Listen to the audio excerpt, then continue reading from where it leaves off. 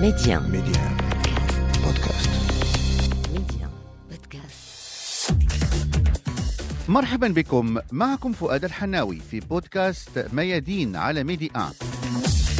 ننتقل لكم أقوى لحظات البرنامج، الآراء البارزة، الحوارات الساخنة والتصريحات النارية لكل من فاته متابعة البرنامج.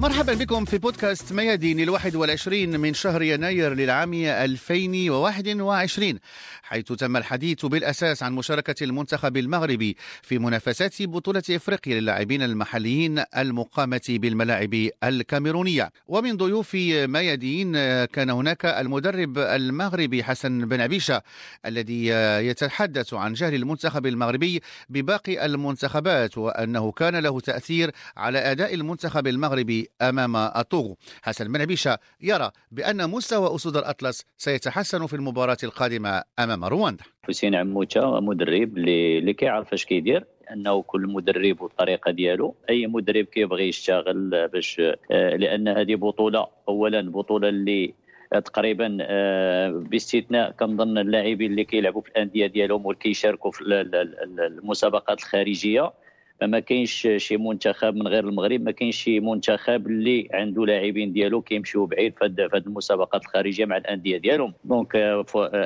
منتخبات مغموره، منتخبات اللي ما كيعرفهم حتى واحد. هذا هو اللي بان في المقابله الاولى، لانه المنتخب الوطني ما كيعرفش المنتخب ديال طوغو. هذا هو اللي صعب المأموريه.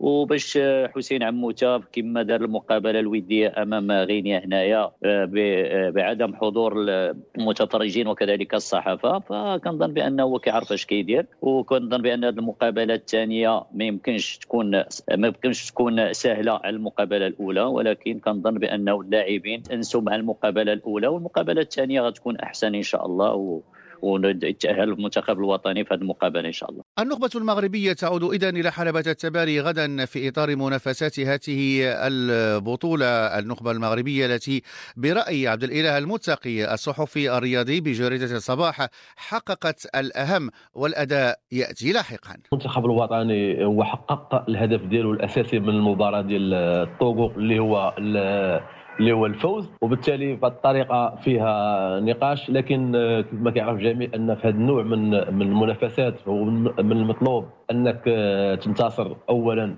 او على الاقل انك تجاوز المباراه الاولى، ان باش تدخل المنافسه بشكل تدريجي وبشكل اللي يخليك انك تدبرها بشكل اللي انت اللي واضعه في التصور ديالك. اعتقد ان المباراه صحيح ما كانتش في هذيك الفرجه المطلوبه، هذيك الايقاع، هذيك الاثاره اللي كيقلب عليها المشاهد، ولكن كاعتقد شخصيا ان المهم هو النتيجه.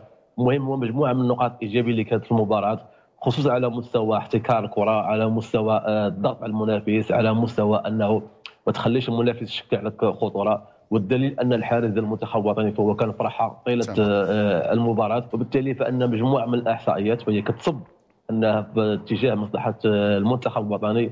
أسود الأطلس يشاركون للمرة الرابعة في هذه البطولة القارية، وذلك تحت إمرة المدرب الحسين عموتة، الذي ربما يفتقد للخبرة وهو الذي يخوض أول مسابقة له على رأس المنتخب المغربي. نستمع لرأي الزميل يوسف الشاطر.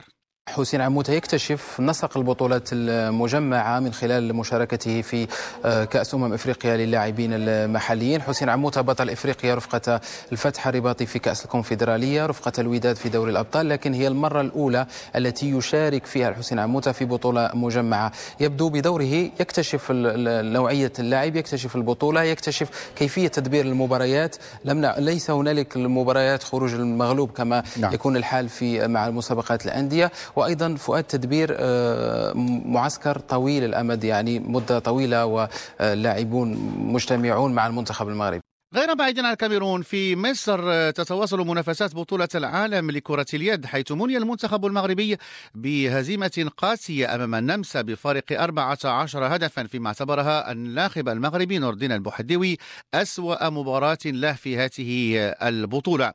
الزميل عبد الإله المتقي عاد لهذه المشاركة وتطرق بالأساس للوضعية الصعبة التي تعيشها كرة اليد والرياضات الجماعية بشكل عام. المنتخب الوطني المغربي وليس هزيمة واحدة، فهي كتعطيك هي كنعتبرها شخصيا تحصيل حاصل للمستوى العام لكرة اليد المغربية أو للواقع المرير اللي كتعيشه كرة اليد المغربية.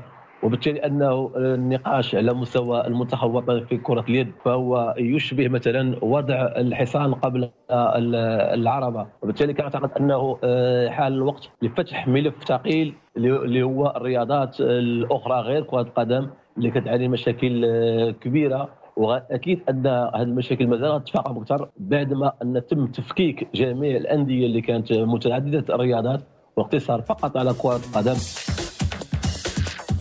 انضموا الينا لبودكاست ميادين على ميديا بودكاست.